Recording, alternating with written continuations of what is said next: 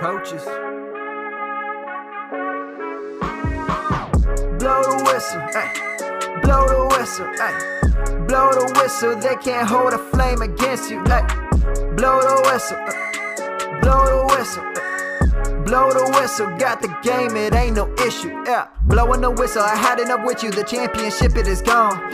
Ain't listen to you, I can't give it to you, cause you don't know what I've been on. This is the Coaches Podcast, ripping up everything off that.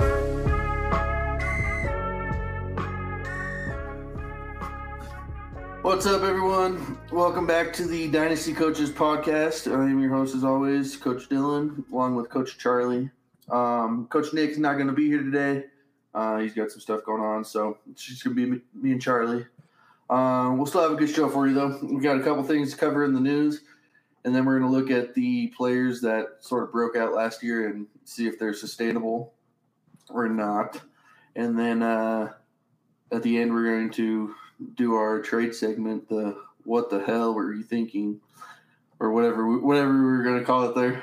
But that seems to be our favorite segment here. So we're going to try doing that every week. But let's go ahead and get into it here. Our first segment, our first news and notes here.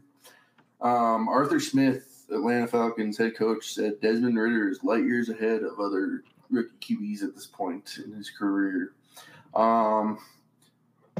Is this a coach talking of a player in the offseason, or, I mean, can Ridder possibly start week one over Marcus Mariota? I don't think Ridder's going to start week one. I think we're kind of going to see like a classic situation here where the vet comes in and starts week one. But the way Smith is talking, and if Mariota struggles, which is, a possibility, we can see Desmond Ridder step into the starting role sooner rather than later for, a Falcons team that's not exactly going to have much to play for this year, because that is a, bottom of the barrel type roster with only a few solidified players who are going to stick around long term. Yeah. Do you think either one of them could have? I mean, I want to say top 12 because neither one of them are going to sniff the top 12. But I mean, high QB2 upside, maybe. Potentially Mariota, I think, with his rushing upside, because he's an athletic guy. He can run with the football. We saw him do it, in his time with Tennessee and Vegas.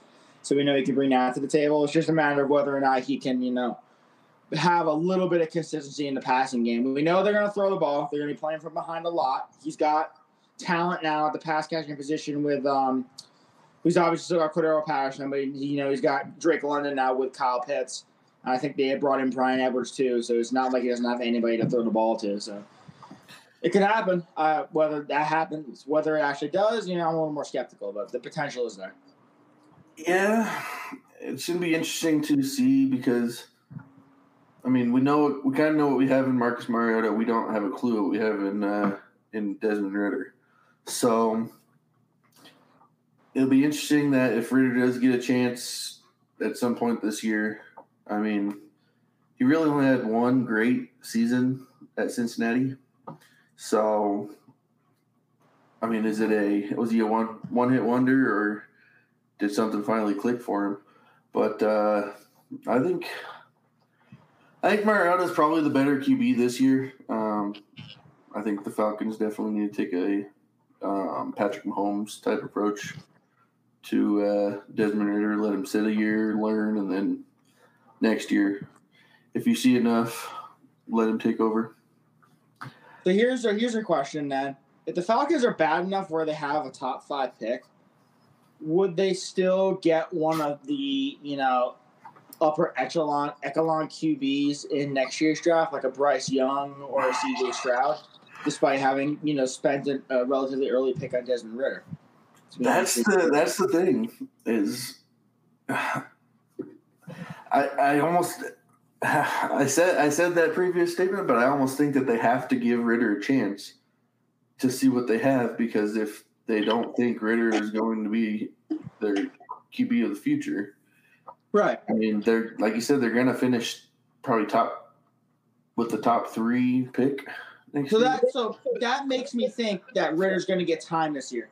Yeah, because they're going to want to see what he has. Because if they think Ridder's got some of those traits, and in a year or two can become a starter in the league, then they're gonna keep him around. They can spend that pick on another premium position. But if Ritter, doesn't really show that much, it can be like, all right, well, we gave him a shot, but this is our chance to get a generational talent. Yeah. Yeah, they're definitely going to have to get him out there. I take back my previous statement of sitting here. They don't have that kind of luxury if they're going to. Because really, I mean, there's not another team. I mean, you can say, you think Jaguars are going to challenge them? Houston? I mean, maybe them. Maybe Houston, but I think Jacksonville takes a step up with Lawrence and Doug Peterson. I mean, there are not a lot of other teams, as bottom of the barrel as the Falcons are. And I don't think maybe the Bears, but yeah, I don't think a lot of teams are focusing on that. So that's another team that is kind of in the same situation of if they're bottom of the league and have a top 2 draft pick, do they replace Justin Fields too? So they sacrificed so much to get Justin Fields. I don't think they would do that again. Yeah, but wasn't it a different regime? You're not wrong, but this is only Justin Fields' second season, so I think again it's going to be a wait and see approach. Does Justin Fields show enough improvement that we feel comfortable with him under center again? Yeah, the way it's going to be. We also got to remember there's going to be no protection under center for him either. They have no offensive line to speak of, and he's going to be throwing the ball to Darnell Mooney, Cole Kmet, and a bunch of rejects. Yeah, for sure. Oh, don't forget 25-year-old rookie Velus Jones. Oh yeah. Let's go and move on here. Treylon Burks is unavailable at rookie minicamp. He's having a lot of issues with his asthma. I mean, is this going to affect him this year? I mean, rookies missing rookie minicamp is not a good sign. I mean, that's concerning. If he's missing it due to asthma, I mean, that's, I wish him all the best, but that is an issue that could concern him on the playing field as well. He's not going to be able to be out there for consistent snap after snap after snap. If he has to, go back and, use an inhaler or catch a breath or whatever he has to do, to try and help take care of that, medical issue. So the fact that he's been unavailable for training camp is a little concerning because he, being a rookie, he kind of needs to get on the same page with the rest of his wide receivers and with his quarterback, Ryan Tannehill. So the fact that he hasn't been there means he is a step behind from everyone else. And, I mean, that's just going to mean even more of a reliance on Robert Woods to begin the season for the Titans. Well, let's hope Robert Woods can even be back because he's coming back from his torn ACL. There's that, too. So then that leaves you, Nick Westbrook-Akini? I mean. Yeah. So hopefully it's just an issue of, he wasn't in the greatest shape coming in. And once he starts getting into football shape again, he kind of fixes it. So that should do it for the news and notes here. So let's go ahead and get into our next segment here, the last year's kind of breakouts. So we'll start at the QB position. Davis Mills wasn't great, but he was probably second best rookie last year in right next to Mac Jones. So finished 29th in 4-point, 27th in 6-point, but again he only started like 12 games or something like that. I don't know if they're committing to him. Do you think that they're committing to him full time, or is this kind of a prove it year for him? Or because they're kind of in the same. They're kind of in the same situation as Chicago and Atlanta. I think this is a prove it type of season for Davis Mills. The Texans spent, first-round capital on offensive lineman, getting Kenyon Green at pick 13. So, they're giving him protection. He's got, a couple weapons at least around him. They drafted Damian Pierce. They still got Brandon Cooks. So they're kind of telling him, let's see what you got this year. If you can repeat what you did at the end of last year, maybe we'll keep you around. If not, we'll be happy to look in another direction because I'm sure they're going to have a top 10 pick again. Maybe even top 5, depending on how the season goes. Because, where Davis Mills goes, the Texans will follow. And if he can have a similar type season to last year where he kind of showed out a bit, he has several good passing games. The Texans might be not as bad a team as you think. Not a playoff team, obviously, but a team that can be annoying to some of the more upper echelon echelon or whatever you pronounce that. I'm sorry. Those other big name teams in the NFL where they can be like, oh my God, is this a trap game? Yeah, and Steven's right in the comments. Davis Mills looks underrated. I think he is underrated. Because the Texans are a team that obviously is not on really anyone's radar this year. So a quarterback like Davis Mills really doesn't get a lot of attention. Yeah, what do you think he has to get to? I mean, is it 4,000 yards and 25 plus touchdowns, or is it 7-8 wins? What do you think it is for them to keep him? So I think if he gets to like 3,500 plus passing yards, maybe throws for like 20 touchdowns. The key for me is going to be the turnovers, the touchdown to turnover ratio, what that ends up being. If he can, protect the ball and not give it to the other team, if he has like a 22, like 6 or 7, touchdown to turnover ratio or somewhere along those lines, I think that's a pretty productive season considering he would throw the ball for a decent amount of yards, keep his team in the game, put him on his back if he has to, and also not give the ball away. Those are traits that you're looking for in a franchise quarterback. Yeah. I'm almost thinking that he's going to have to put out more than that just because they're not going to really have a running game with Marlon Mack, Rex Burkhead, and Damian Harris. So they're going to be playing from behind a lot. So I would expect probably closer to like over 4,000, and I would guess anywhere between 25 to 30 touchdowns passing. But I mean, they went out and they got John Mechie. They drafted Dameon Pierce. Still have potential sleeper tight end and Brevin Jordan, and then Brandon Cook signed his big deal with them. So I think it's hard with him because Davis Mills is a good quarterback. I don't know if he's a franchise quarterback though. Right, and like again, I can see him as like a Josh McCown type player or something like that, where he's good as kind of a bridge quarterback, but not a whole lot else. Yeah. So, but good move on here. Jalen Hurts, everybody's favorite quarterback in the league to dog on because of his passing, I believe. But I mean, the guy put out last year 4 point per passing touchdown. He finished 9th. 6 point, he finished 11th. That's his knock is he can't pass. But if you look here, I mean, Davis Mills 66.8 completion percentage, Jalen Hurts 61.3. It's not great, but he had more yards than Davis Mills. Same amount of touchdown per interception ratio.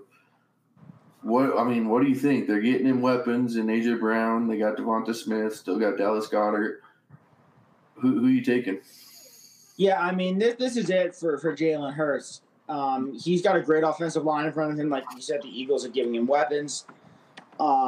His passing isn't great. He put up a few stinkers last year, but his fantasy value is really inflated by his rushing ability. And there were several games last year where you rushed for 70, 80 yards and you routinely find the end zone. So that's kind of keeping his value afloat as a borderline top 10 fantasy quarterback.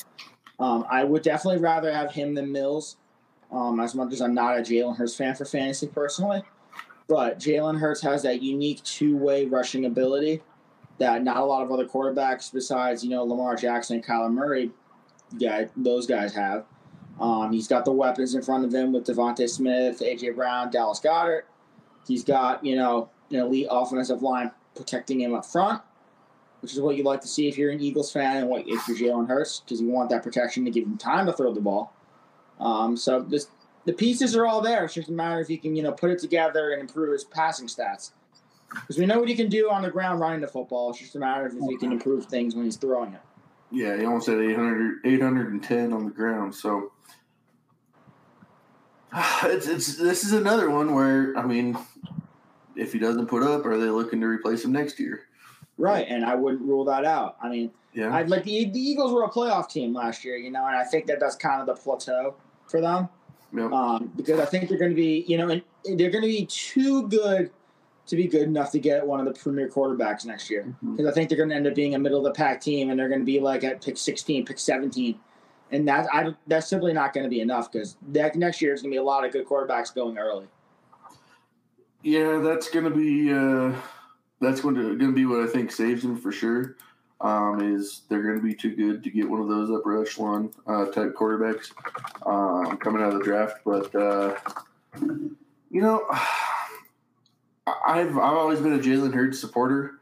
Last year, I actually got into a bunch of debates on the Dynasty Nerds Facebook page about him, about how his first 9 games or whatever I did. I can't remember. He was actually on pace with some of the better quarterbacks out there in the league through their first 9 games. But coming from a fantasy standpoint here, I mean, I'm looking at Kyler Murray's stats right now. He obviously has a lot better completion percentage, so it's 61.3 for Hurts, 69.2 last year for Murray. But, I mean, Murray only had another, 500 passing yards and 8 passing TDs. So it's not something where I think he has to go out there and just be legit, because that rushing upside is going to carry him in fantasy. I honestly think that if he gets him back to the playoffs, I think that this is Jalen Hurts' team going forward. Yeah, that'll be enough. If he can get them there himself and not be carried by other aspects of his team, absolutely. It'd be nice to see the running game get a little bit better, because you've seen Miles Sanders and what everybody thinks he can do, but he's kind of been a bust since he came in the league. He hasn't been what people expected, I don't think. That's why I was hoping there'd be more Kenneth Gainwell time. He's a guy I was kind of keeping an eye on coming into this year. Yeah. But, at any rate, you are correct. That's something they need to work on, because anytime they need to get some yards on the ground, it can't be, Jalen Hurts scrambling. Yeah. I think the A.J. Brown signing is going to be huge for him too. I mean, or trade. A.J. Brown is a difference maker at wide receiver. Devonta Smith, Dallas Goedert. You can't. I mean, who do you stop in this offense? A.J. Brown, Devonta Smith, or Dallas Goedert? Yeah, I mean, who do you double team? It's going to be, on paper, it's going to be pick your poison every week about who you're going to stop, because if you stop one of them or somehow you're lucky enough to stop 2 of them, that third one's just going to go off and eat you alive. So yeah. For sure. So let's go and move on here. Go to our running backs here. Cordero Patterson. The guy was nothing until last season. 31 years old. The Falcons spent, a 5th-round pick on Tyler Algier? So they're pretty much saying, Cordero Patterson, this is your backfield again, I think. Do you think that he's going to be something again? Do you think he can sustain it for a couple of years? I mean, 31 years old is old for a running back, but at the same time, he doesn't have the same type of body wear and tear that a running back has. Yeah, he definitely doesn't have any the same mileage concerns as some of the other running backs do, but he is still on the older side, and I think this is kind of a unique situation for him in Atlanta, whereas he may not get that same type of opportunity on another team, because he had to wait out the market for a long time before re-upping with Atlanta on a small 1-year deal. Yeah. So I felt like that kind of showed that the interest just wasn't there from other teams to use him in the same type of way. Mm-hmm. So I feel like this spells good news, at least for 1 more year for Cordero Patterson in fantasy, where he can kind of be using that same hybrid role, but also getting that large chunk of carries. And he got most of those red zone opportunities last year on the ground as well. And now, over free agent signing Mike Davis. And that kind of showed how the Falcons viewed it. And so I think this year's going to be a little bit of a repeat. Yeah, this is another one where, if the Falcons don't go quarterback next year with one of those top picks, is there a running back out there? I haven't looked at the next year's college draft class yet, but seeing Bijan Robinson on this team would be kind of electric. Yeah, do they go there with that first pick next year? I mean, conventional wisdom says don't take a running back with a top 5 pick, but like trade back. Oh well, yeah, like a late first, absolutely, without question. Yeah, so it'll be interesting. I mean, they have so many needs, so many holes on this team. I mean, they're 27th in offensive line. Their quarterback is a mess. They could use another receiver or two. They need tons of help. So who knows where they'll go? But I think if Patterson shows out again, they may try to ride him one more year after this. Since, like I said, they have so many needs elsewhere. So yeah, should be interesting. Tony Pollard, 25 years old. He broke out last year. I mean, he's still the backup to Zeke, but it's becoming more of a 50-50 split in Dallas. Zeke's getting old. He's starting to get a little bit injury prone-ish. I don't want to say he's injury prone because he's only had like 1 or 2 injuries his entire career. But he's behind the first-ranked offensive line. Do you think Tony Pollard continues to take more from Zeke, or is this still Zeke's backfield? I think he should be taking more from Zeke, but as to whether or not he actually does is a different question. I mean, last year we basically saw, a 50-50 split in essence. It felt like that for every 2 carries Zeke got, Pollard would get 2 right after him, vice versa. And Tony Pollard has a lot more of a unique, different skill set. Tony Pollard's been used in the return game. We know Tony Pollard's very shifty. He can be used as a first, second down back, and he's a very adept pass catcher. I believe he got more of the pass catching back opportunities in that Dallas offense last year than Zeke ever did. And Zeke's getting up to that age at running back where you start to get a little concerned about the wear and tear on the body, because he led the league in touches for the first couple seasons, if I'm not mistaken, at running back. Yeah. And that puts a lot of wear. Simply, we say it over and over again, but it's true, wear and tear on the body. Mm-hmm. And you can only last so long after that. And some of the inefficiencies for Zeke Elliott were beginning to show up last year. Not as many yards per carry, despite having a relatively strong offensive line. Not as many touchdowns. So I think the cracks in the armor were beginning to show, and I think this is Tony Pollard's opportunity to step in. And honestly, I think at this point he should be the starter in Dallas because it would make them a better team. Yeah. Do you think he has standalone value, or without question, more of a? Without question. Yeah. Okay. I think so too. I mean, Pollard is honestly at this point. Zeke is starting to collapse. I think that definitely use Pollard more to keep Zeke fresh, so that whenever it comes time and you need him, Zeke has fresh legs. And because let's face it, I mean, they're gonna be a playoff team. Their division is not great right now. Nope.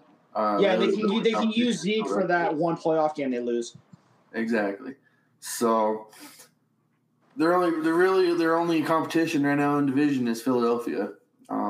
Washington still, I think, a ways away, and then New York is starting to get there, but I think that there's still probably a year or 2 out. But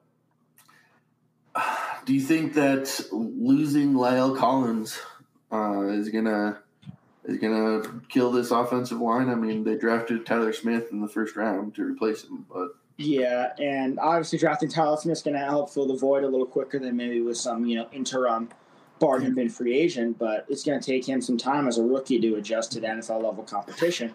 Yeah. And throwing him right into the fire, obviously, that could be like you get like a Tristan Wirfs situation where he excels right away, or you could get maybe something like a Jedrick Wills where he tends to struggle a little bit. So it's kind of a wait and see approach. But obviously, Lyle Collins is a proven stud at right tackle. Still can't believe they cut him, but obviously they had to because of the cap. It's not offensive line is not going to be as good, but it's still going to be good because unless I'm mistaken, Tyron Smith is still there. Mm-hmm. Zach Martin is still there. Yep. they had I think they just got a center too, didn't they? They got Tyler Biedish last year. Yeah, yep. And he started to show things at the end of last year. So they have some, proven high-end commodities on the offensive line. So, and right tackle is the less important tackle position because, you have Tyner Smith protecting the blind side for Dak Prescott, so that's easily the more important side.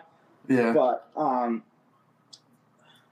it certainly doesn't help losing Lyle Collins. Let's just leave it at that. Yeah, for sure. I mean, like you said, 26 years old is their kind of running back fall-off age. So unless you're a special back, do you think Zeke is that kind of special back?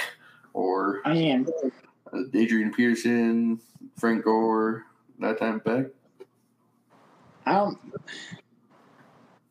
The only back I could think of that's like that kind of special right now, like in the league, is maybe Derrick Henry because he's, before he went on the shelf last year, he was having a special year at age 28. Yeah. And he's kind of unique in his own way. There aren't a lot of backs like that. The rest of these, two-way dynamic talents, they're either derailed by injury or old age. I mean, we're seeing it with Saquon. He hasn't been able to stay healthy. Zeke, he's kind of coming off the rails a little bit. Kamara's getting up there in age. We don't know what he's going to be like next year. McCaffrey keeps getting hit by the injury bug. Injury pro seems to be, a term thrown around a lot, but in truth, it really does apply to a lot of these players at that, premium fantasy position. Yeah. We forget, too, that they added that 17th game, so. That's right. So that's going to be, they're going to have to be even more careful how they manage, the game loads for some of these players. Depending on if the games at the end of the season matter too much or not, you could be seeing players getting less of a workload or no workload at all. Like if you're a playoff team and you have a bye clinch, like we could have a Tony Pollard game in week 17, week 18, or whenever it is, if they want to give Zeke some time off. Yep. So. All right, moving on here. A.J. Dillon. He's starting. I think he had the most carries last year on the team. Only 24 years old. Do you think that A.J. Dillon takes over as the primary rusher? Because I believe Green Bay's passing weapons are not all that great this year. So Aaron Jones, does he get used more as a receiver? And A.J. Dillon is now the primary rusher. Yeah, I tend to agree with that statement. The Packers have already said that they want to use Aaron Jones more as a receiver, with it being, kind of Christian Watt and Alan Lazard and the whatever show. And Aaron Jones is a proven pass-catching back. He actually had a pretty good – I remember reading a stat saying, like, he had the best, route separation or something like that besides Devontae Adams on the Packers last year. Yeah. Which is pretty insane for a running back. So, he's got the chops there. Plus, he's older, so that lightens his load a bit in the running game where he doesn't have to do as much there, take a pounding. So, and A.J. Dillon's, the perfect bruising back on first and second down to kind of come in and soak up some yardage. So, this is going to be a good situation for him. And plus, A.J. Dillon's, a very competent pass-catching back in his own right, too. Yeah, 37 targets. We saw that last year on numerous occasions. And so he can do that as well if the need ever arises. If Aaron Jones got hurt, if you have A.J. Dillon, you could plug him into your lineup as an RB1 week after week. Jones, without question. And I think there could be some sneaky standalone value because A.J. Dillon's going to be that goal line back. Yeah. If Aaron Jones is hurt, you're looking at you might be looking at a top 5 back. Yeah, in theory. Yeah, I hard to argue with that. I mean, he's massive. First of all, he's like 244 pounds or something like that. So he's going to be used on the goal line. Hopefully, the Packers. I would bet that they're going to get to the end zone more often than not because they still have one of the best quarterbacks ever play the game in Aaron Rodgers. So, I mean, I think A.J. Dillon has a lot of standalone value.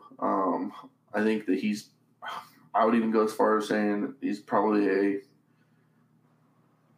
top to mid second number 2 running back right now. I would take him. I think he's in for a huge year. I think Aaron Jones steps aside more in the rushing game and goes to the receiving role. So I think there's a lot of time where you might see both backs on the field at the same time. Oh, easily. There's going to be a lot of times where they have Aaron Jones split out wide. and they'll have A.J. Dillon in the backfield. That's a guarantee. Yep. So, moving on to our wide receivers, Gabriel Davis, the playoff star in the AFC Championship game, put up decent numbers during the season, but that game, 10 targets, 8 receptions, 201 yards, and 4 receiving touchdowns. He's only 23 years old. He's going to be this number 2 receiver on the team. Do you think he's legit, or is it kind of just a one-game wonder last year of being a star? That's the big question, isn't it? Yeah. And I'm a little skeptical right now. So I actually don't really own any Gabriel Davis shares in fantasy because of that. Because I kind of want to see if he's going to live up to, I guess, the hype per se in the first few weeks of the season. Having Josh Allen at quarterback is certainly more of a help than a harm, obviously. Having someone like that throwing into football should, lead to success. But until I see it in, a relatively consistent pattern, over a few weeks, it's kind of hard to believe that he's going to be, this, wide receiver 2 for fantasy. So I'm kind of just on a wait and see approach with him right now. Last year at the beginning of the season, I wrote a article on our website. Go get Gabriel Davis. Go get Gabriel Davis. Go get Gabriel Davis. He's one of Josh Allen's favorite red zone targets, and he's on a great offense to be a favorite red zone target. So he had 17 last year. He had 10 the year before. I think that you're looking at a star in the making. I've been a big Gabriel Davis truther since really his rookie year. Whenever he showed out with, I think he had 7 touchdowns. He only had 21 catches for 300 some odd yards or something like that, but he had 6 or 7 touchdowns. So I think the guy's a stud. I think that you could be looking at the next breakout wide receiver in the league. But there's always that chance that Jamison Crowder is their number 2 because he's the veteran guy out there. Stephon Diggs didn't really have a great year last year, so does Diggs take more of a? He had a good year, but he wasn't didn't ever have any of those breakout huge week performances. I want to say Gabriel Davis is the next breakout and everything, and I believe it, but there's a lot of questions about it. Like you said, not to mention he was hurt last year, I believe, at the beginning of the season. So, and I actually think he actually got hurt in his rookie year also. So, can he stay on the field for a 17-game season? The big question. Yeah. So, I would definitely go out and get him still. I think that I would probably take him over all but probably, I want to say 4 probably of the rookie wide receivers coming in the league. So definitely go out and get him, but just know that you'll probably have some question marks whenever it comes to if he's going to be that starter or not. So moving on, Darnell Mooney. Great year last year, 140 targets, had a ton of work in that Bears offense. 24 years old, finished 23rd in PPR, 22nd in standard. His touchdown mark was not very high with only 4, but is that what he's going to be in this Bears offense? They don't reach the end zone a whole lot with the young quarterback, lack of talent elsewhere. What do you think? Yeah, this is a tough situation to evaluate because I love Darnell Mooney. He's one of my favorite players in the league. I want him to succeed. But I'm also afraid he's turning into the next Allen Robinson, where he's going to put up a lot of good numbers on a bad team, but he's not going to reach the end zone as much as you like. Nope. Now, on paper, Darnell Mooney is the unquestioned alpha in this offense that doesn't have a lot else besides, I guess, tight end Cole Kmet, like I stated earlier. So he should have the tools to succeed, and it's also going to depend on a second-year leap from Justin Fields. What can Justin Fields do to elevate the Bears' offense? And that is really going to affect what Darnell Mooney does a lot. Yeah, it's funny you say Allen Robinson. Allen Robinson only hit the double-digit touchdown mark once in his career. Exactly. Jacksonville Jaguars. So hopefully he doesn't turn into that. I mean, I'm hoping that with a new coaching staff in place, things will change a little bit because the previous Bears regimes were just downright brutal. Yeah. And didn't know how to do anything offensively. Looking at you, Matt Nagy. Yeah. I think Justin Fields is probably better than anything that Allen Robinson had previous to what he has now. I mean, Jay Cutler, Blake Bortles, they're nothing really. So hopefully Justin Fields can take that step up. Like we said previously, there's not really a whole lot there other than Darnell Mooney. You can say Cole Kmet, but he still hasn't been really anything in this league. Everybody thinks he's the next breakout tight end, but he's got to prove it still. So Darnell Mooney's still going to get 130-plus targets this year. They're going to be playing from behind quite a bit. They got a good running game in David Montgomery, but my only concern with Mooney is, I guess, two concerns is, will Justin Fields take the next step, and will Mooney get enough touchdowns to sustain top 24 value? So we'll go move on here. Hunter Renfrow, 26 years old. He had a great year last year. Finished 10th in PPR, 13th in standard. But they brought in Davante Adams, who is far and away better than Hunter Renfrow. He's going to take a lot of work away from Hunter Renfrow. Plus, Darren Waller comes back. Do you think Renfrow can sustain what he did last year? Renfrow's production last year was also a result of Darren Waller being out for a section of games. Yep.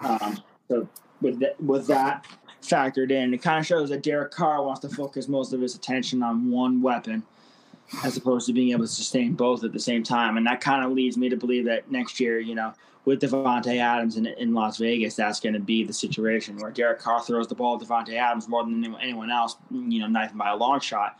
And so Hunter Renfrow is only going to be more of a complimentary guy, where I think he's, where last year he finished as a wide receiver one, believe it or not. I think next year he's going to be way more of just like a flex play. Yeah. Because being in a potent offense like that, it's kind of like, the Chiefs were like, oh, Mecole Hardman, I guess I can start him as a flex. You're on the Chiefs. It's kind of going to be a little bit of the same thing, just with a little more of an upgrade in talent with Hunter Renfrow, where it's like he's good. He has a chance to reach the end zone every week. He's got Derek Carr throwing him the football with teams focusing on Davante Adams. Maybe he'll do something. It's kind of like that. It's not like last year where it's like, oh, I know he's going to get this, so I can start him every week. Yeah, it's difficult because Renfrow's their slot, right? Yes. Yeah, so, I mean, you're looking at Derek Carr, who's not a mobile quarterback, so instead of running, he's going to check down to his running backs. Then you got Hunter Renfrow's your slot.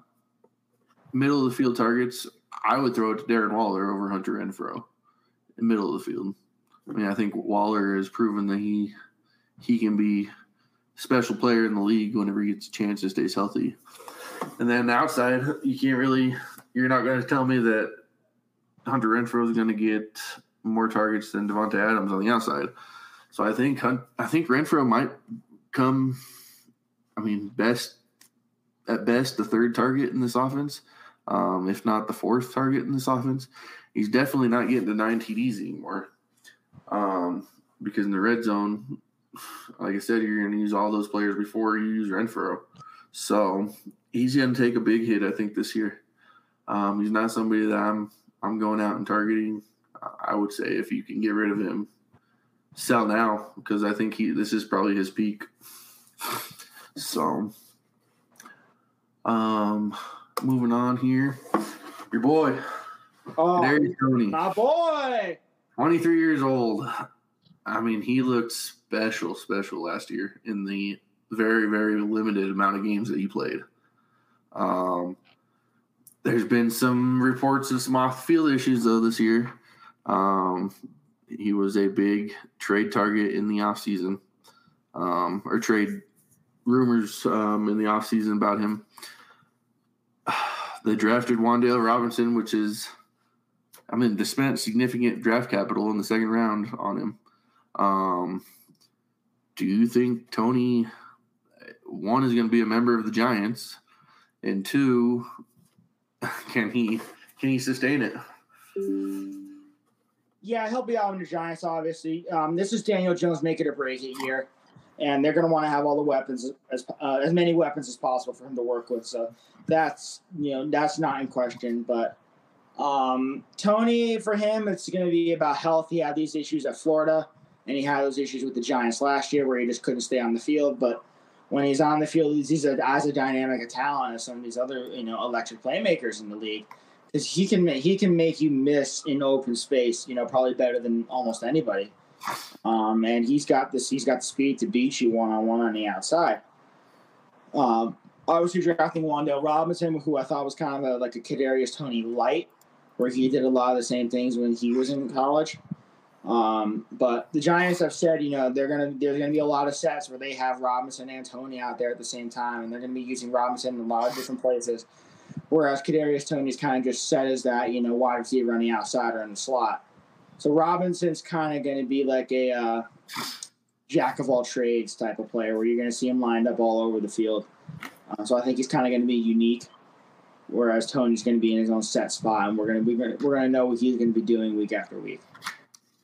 So I got a very surprising stat for you. Yeah, shoot. Kadarius Toney led the league last year in targets per route run. He's at 0.37 targets per route run. The next relevant wide receiver, A.J. Brown, Devontae Adams, Cooper Kupp, 0.31. Wow. So was this, did the Giants mean to do this? Or was it something that Kenny Galladay was hurt, Sterling Shepard got hurt, Saquon Barkley was out, Evan Ingram wasn't a thing? Are they going to center their offense around him? Daniel Jones certainly likes throwing him the football. That's for sure. They had a nice connection going before Daniel Jones got hurt, and then Kadarius Toney got hurt. No. So he's got all the talent in the world. Mm-hmm. It's just a matter of him being able to stay on the field, and if Daniel Jones can find him again, I certainly don't see why not. In theory, teams should be focusing in on Kenny Galladay, but it might be a role reversal here where if you're game planning against the Giants and you're not worried about stopping Saquon Barkley, you're probably going to have to worry about stopping Kadarius Toney because he's easily the most dynamic piece on that offense. He reminds me, this may be a stretch, but he reminds me of Odell Beckham. A little bit. When I saw him last year, I was kind of like 2014 Odell Beckham flashbacks. Yeah, just making people look. Because Odell came right into the league and made an impact, And Odell suffered with injuries in his rookie year too. So I'm kind of hoping for that second year elite breakout type season from Kadarius Toney, similar to what you saw from Odell. Yeah, it's just he's on the Giants. They had, Odell didn't really have off the field issues. It was more the on the field issues with the I want targets and stuff like that. But just the way that they play, they both make people just look stupid. It's also, the level of talent at quarterback, I suppose, too. Because Odell did have, Eli Manning, still kind of towards the end of his prime where Eli was still good at throwing the football. Yeah. And then, obviously, now you have Daniel Jones, who obviously isn't an Eli Manning, even though the Giants wanted him to be. Yeah. For sure. It'll be interesting. I have high hopes for Kadarius Toney this year, but whether he lives up to them or not is a different story. Yeah. Tight ends, Dawson Knox. He balled out last year for the Bills. 11th in PPR, 6th in standard. 9 receiving touchdowns. Do you think that's sustainable for him? They did bring in O.J. Howard for competition, but Right. So I want to say yes, but I also feel like he's due for a little bit of at least touchdown regression because that's a really high number for a tight end, and that's not something you typically see. I guess unless you're maybe Travis Kelce or Gronk, because where you love to throw the Gronk in the end zone. Yeah. But we're adding O.J. Howard, who's a competent tight end, and with other guys like we talked about Gabriel Davis before, Stephon Diggs. Got those running backs as well now with the addition of James Cook. So there's a lot of mouths to feed, and you can't always be going to the same guy in the red zone. Now, that being said, I do think Dawson Knox is going to be good for at least 5 touchdowns this year, maybe even a couple more, but I don't think he's going to be, trying to get him close to the digit area like we saw this past year with 9. I agree. I said previously, I think Gabriel Davis is the next breakout star wide receiver. I think that this comes at the expense of Dawson Knox. I think that it definitely will hurt Dawson Knox. Definite touchdown regression coming, like you said. And honestly, O.J. Howard was a big draft pick. He's a first-round draft pick. I think that he's got all the talent in the world. It just didn't click. So who knows what might happen whenever Howard, if it does click for him. So moving on, Dalton Schultz. Broke out last year, 104 targets, 3rd in PPR and 3rd in standard. Do you think this is sustainable? He was 2nd on the team to tied with Zeke for red zone targets. But Amari Cooper was 1st, but he's no longer on this team. So what do you think? Well, to paraphrase Chris Collinsworth, now here's a guy. This is a guy who I do think has the potential to kind of live up to his breakout season and repeat, if not be better. Amari Cooper is gone. I think he's getting much more of a timeshare between Pollard and Zeke. We have CeeDee Lamb. Michael Gallup is back, obviously, and they drafted Jalen Tolbert, but I still think Dalton Schultz is the number 2 target in that offense behind CeeDee Lamb. He and Dak had that connection. Dalton Schultz was used regularly as that safety blanket last year, and I think he's going to see a little bit of that same role this year. With Jalen Tolbert, especially, despite the fact that he's a 3rd-round pick, he's going to take some time to adjust in the NFL. He's not primary on the depth chart, so I don't think he's a threat. I think Gallup's a little too inconsistent for my liking to be a weekly threat day in and day, week in, week out, excuse me. So I think that, the only real trustworthy, not counting the running backs besides CeeDee Lamb is Dalton Schultz.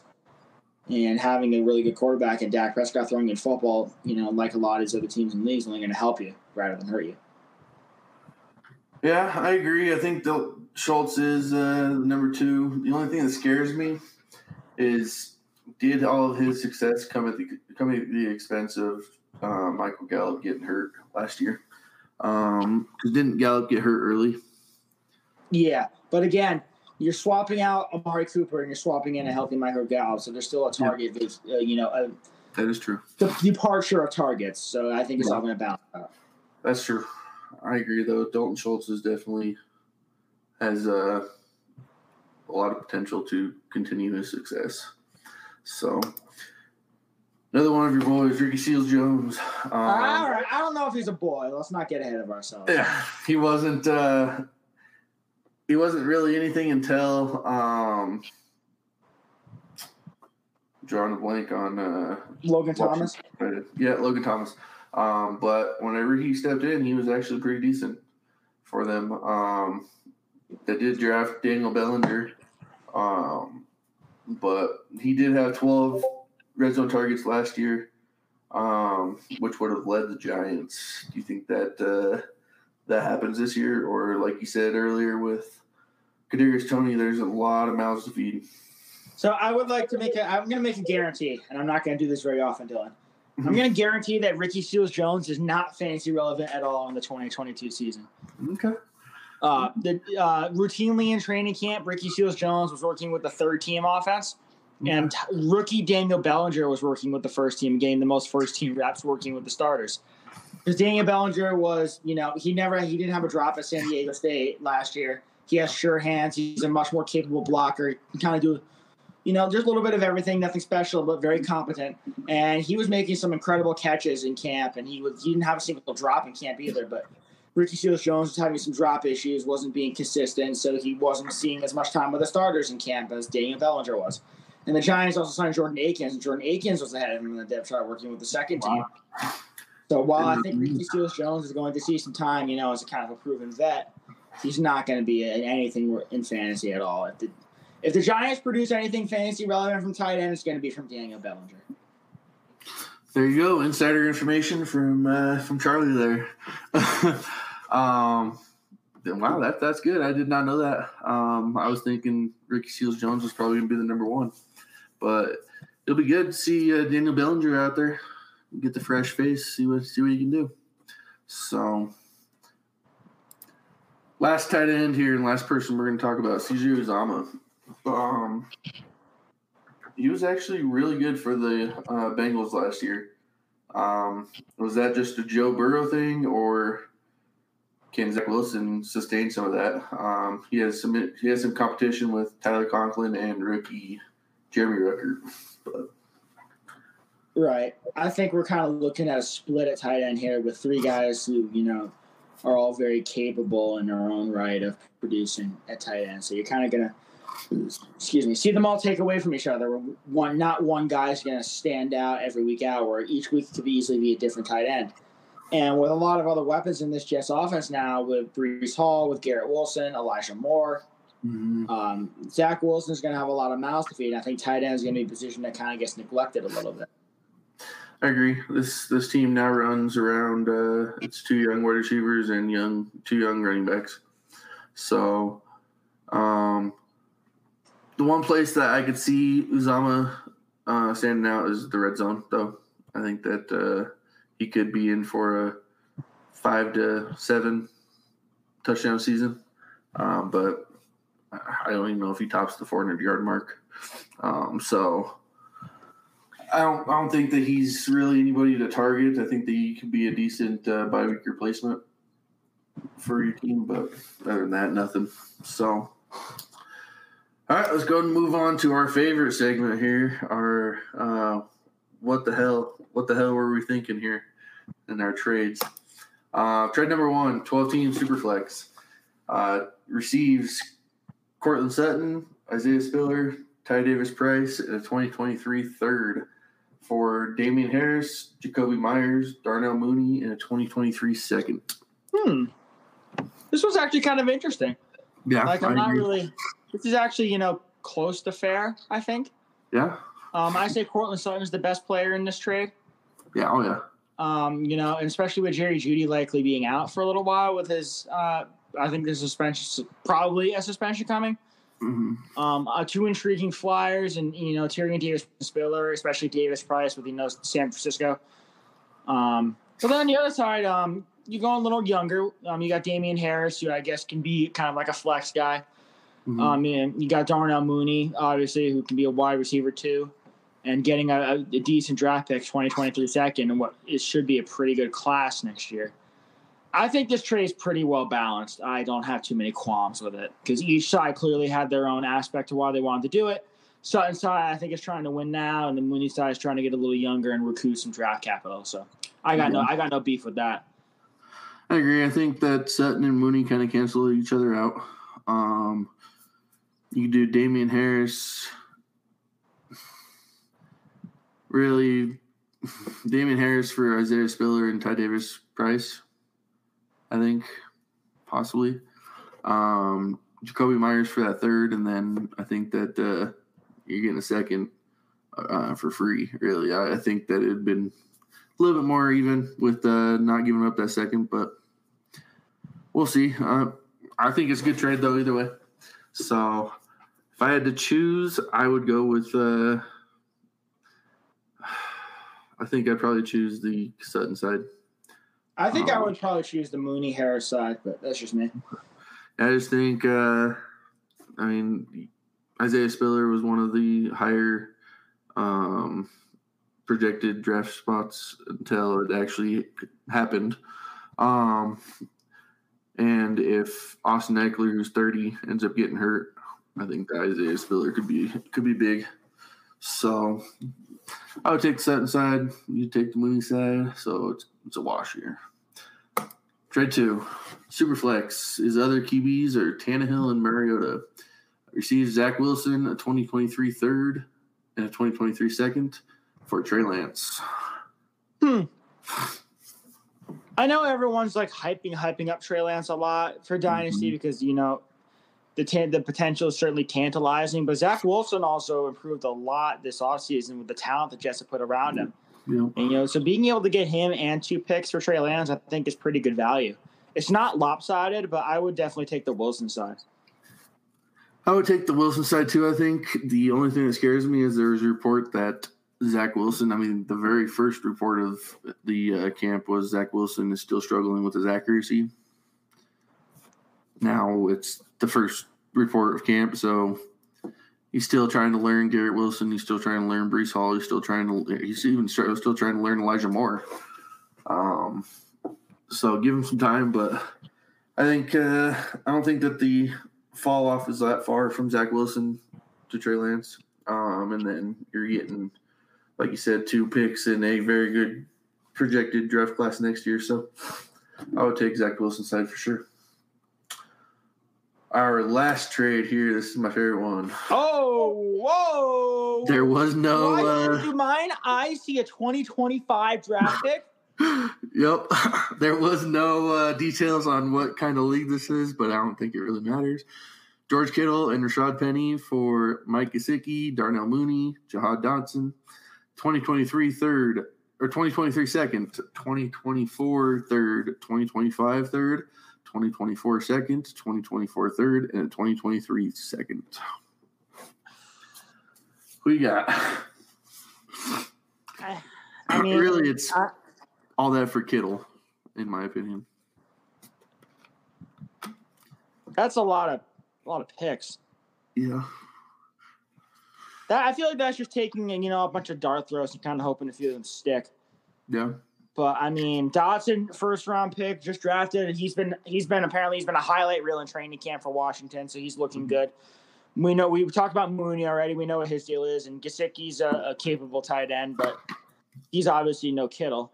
I think it all kind of equals out a little bit, if not a little more, towards the pick side.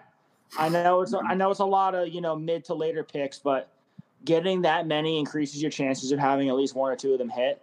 Mm-hmm. And the fact that 3 of them are second rounders is nice because some of those could end up towards the beginning of the second round, depending on whether or not your draft does snake or not. So I think there's certainly some value to that. And obviously you're getting some very quality players in, you know, Gesicki, Mooney, and Dotson.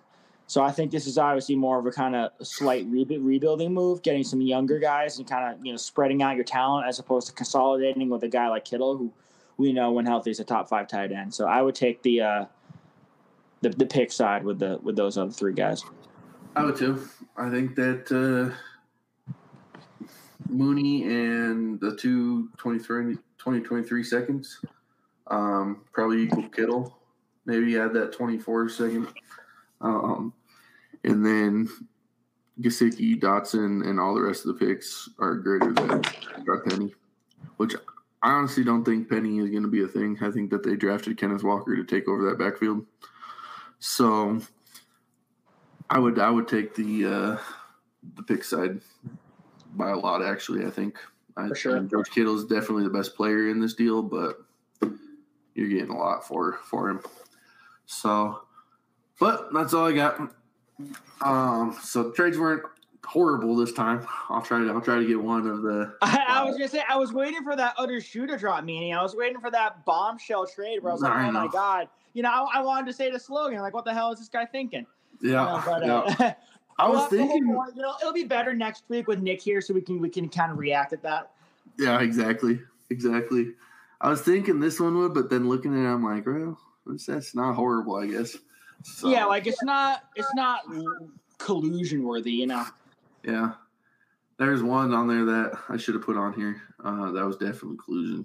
So it was like all backups for all legit stars. Save that one for next week then. Save that for next week. Yeah, exactly. So, all right, guys. Well, thanks for tuning in. Make sure you guys are paying attention to our site. We got some good stuff coming up. Our staff article this week is, what is it again? Hang on, sorry guys.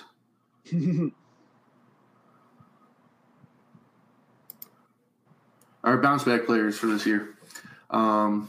So definitely tune into that. There's some good information on there. So I hope you guys have a good week and stay safe. The back is not far-fetched. We got a couple of Clark Kents. I've been feeling super duper. How the heck they know the future? Come with me, don't be a loser. Grass is green like Cooper Scoopers. Clueless analysts don't do the half of this. In fact, I'm backing this by asking if y'all remember that tough acting to acting. Like boom, running like zoom. The highest and mightiest entered the room. High off the knowledge, I'm feeling the fumes. All players covered, it's nuts as legumes. Opponents are doomed, and these are the facts. I keep it 100 like I'm running track. And listen up, Jack, I'ma head back to the blowing that, go.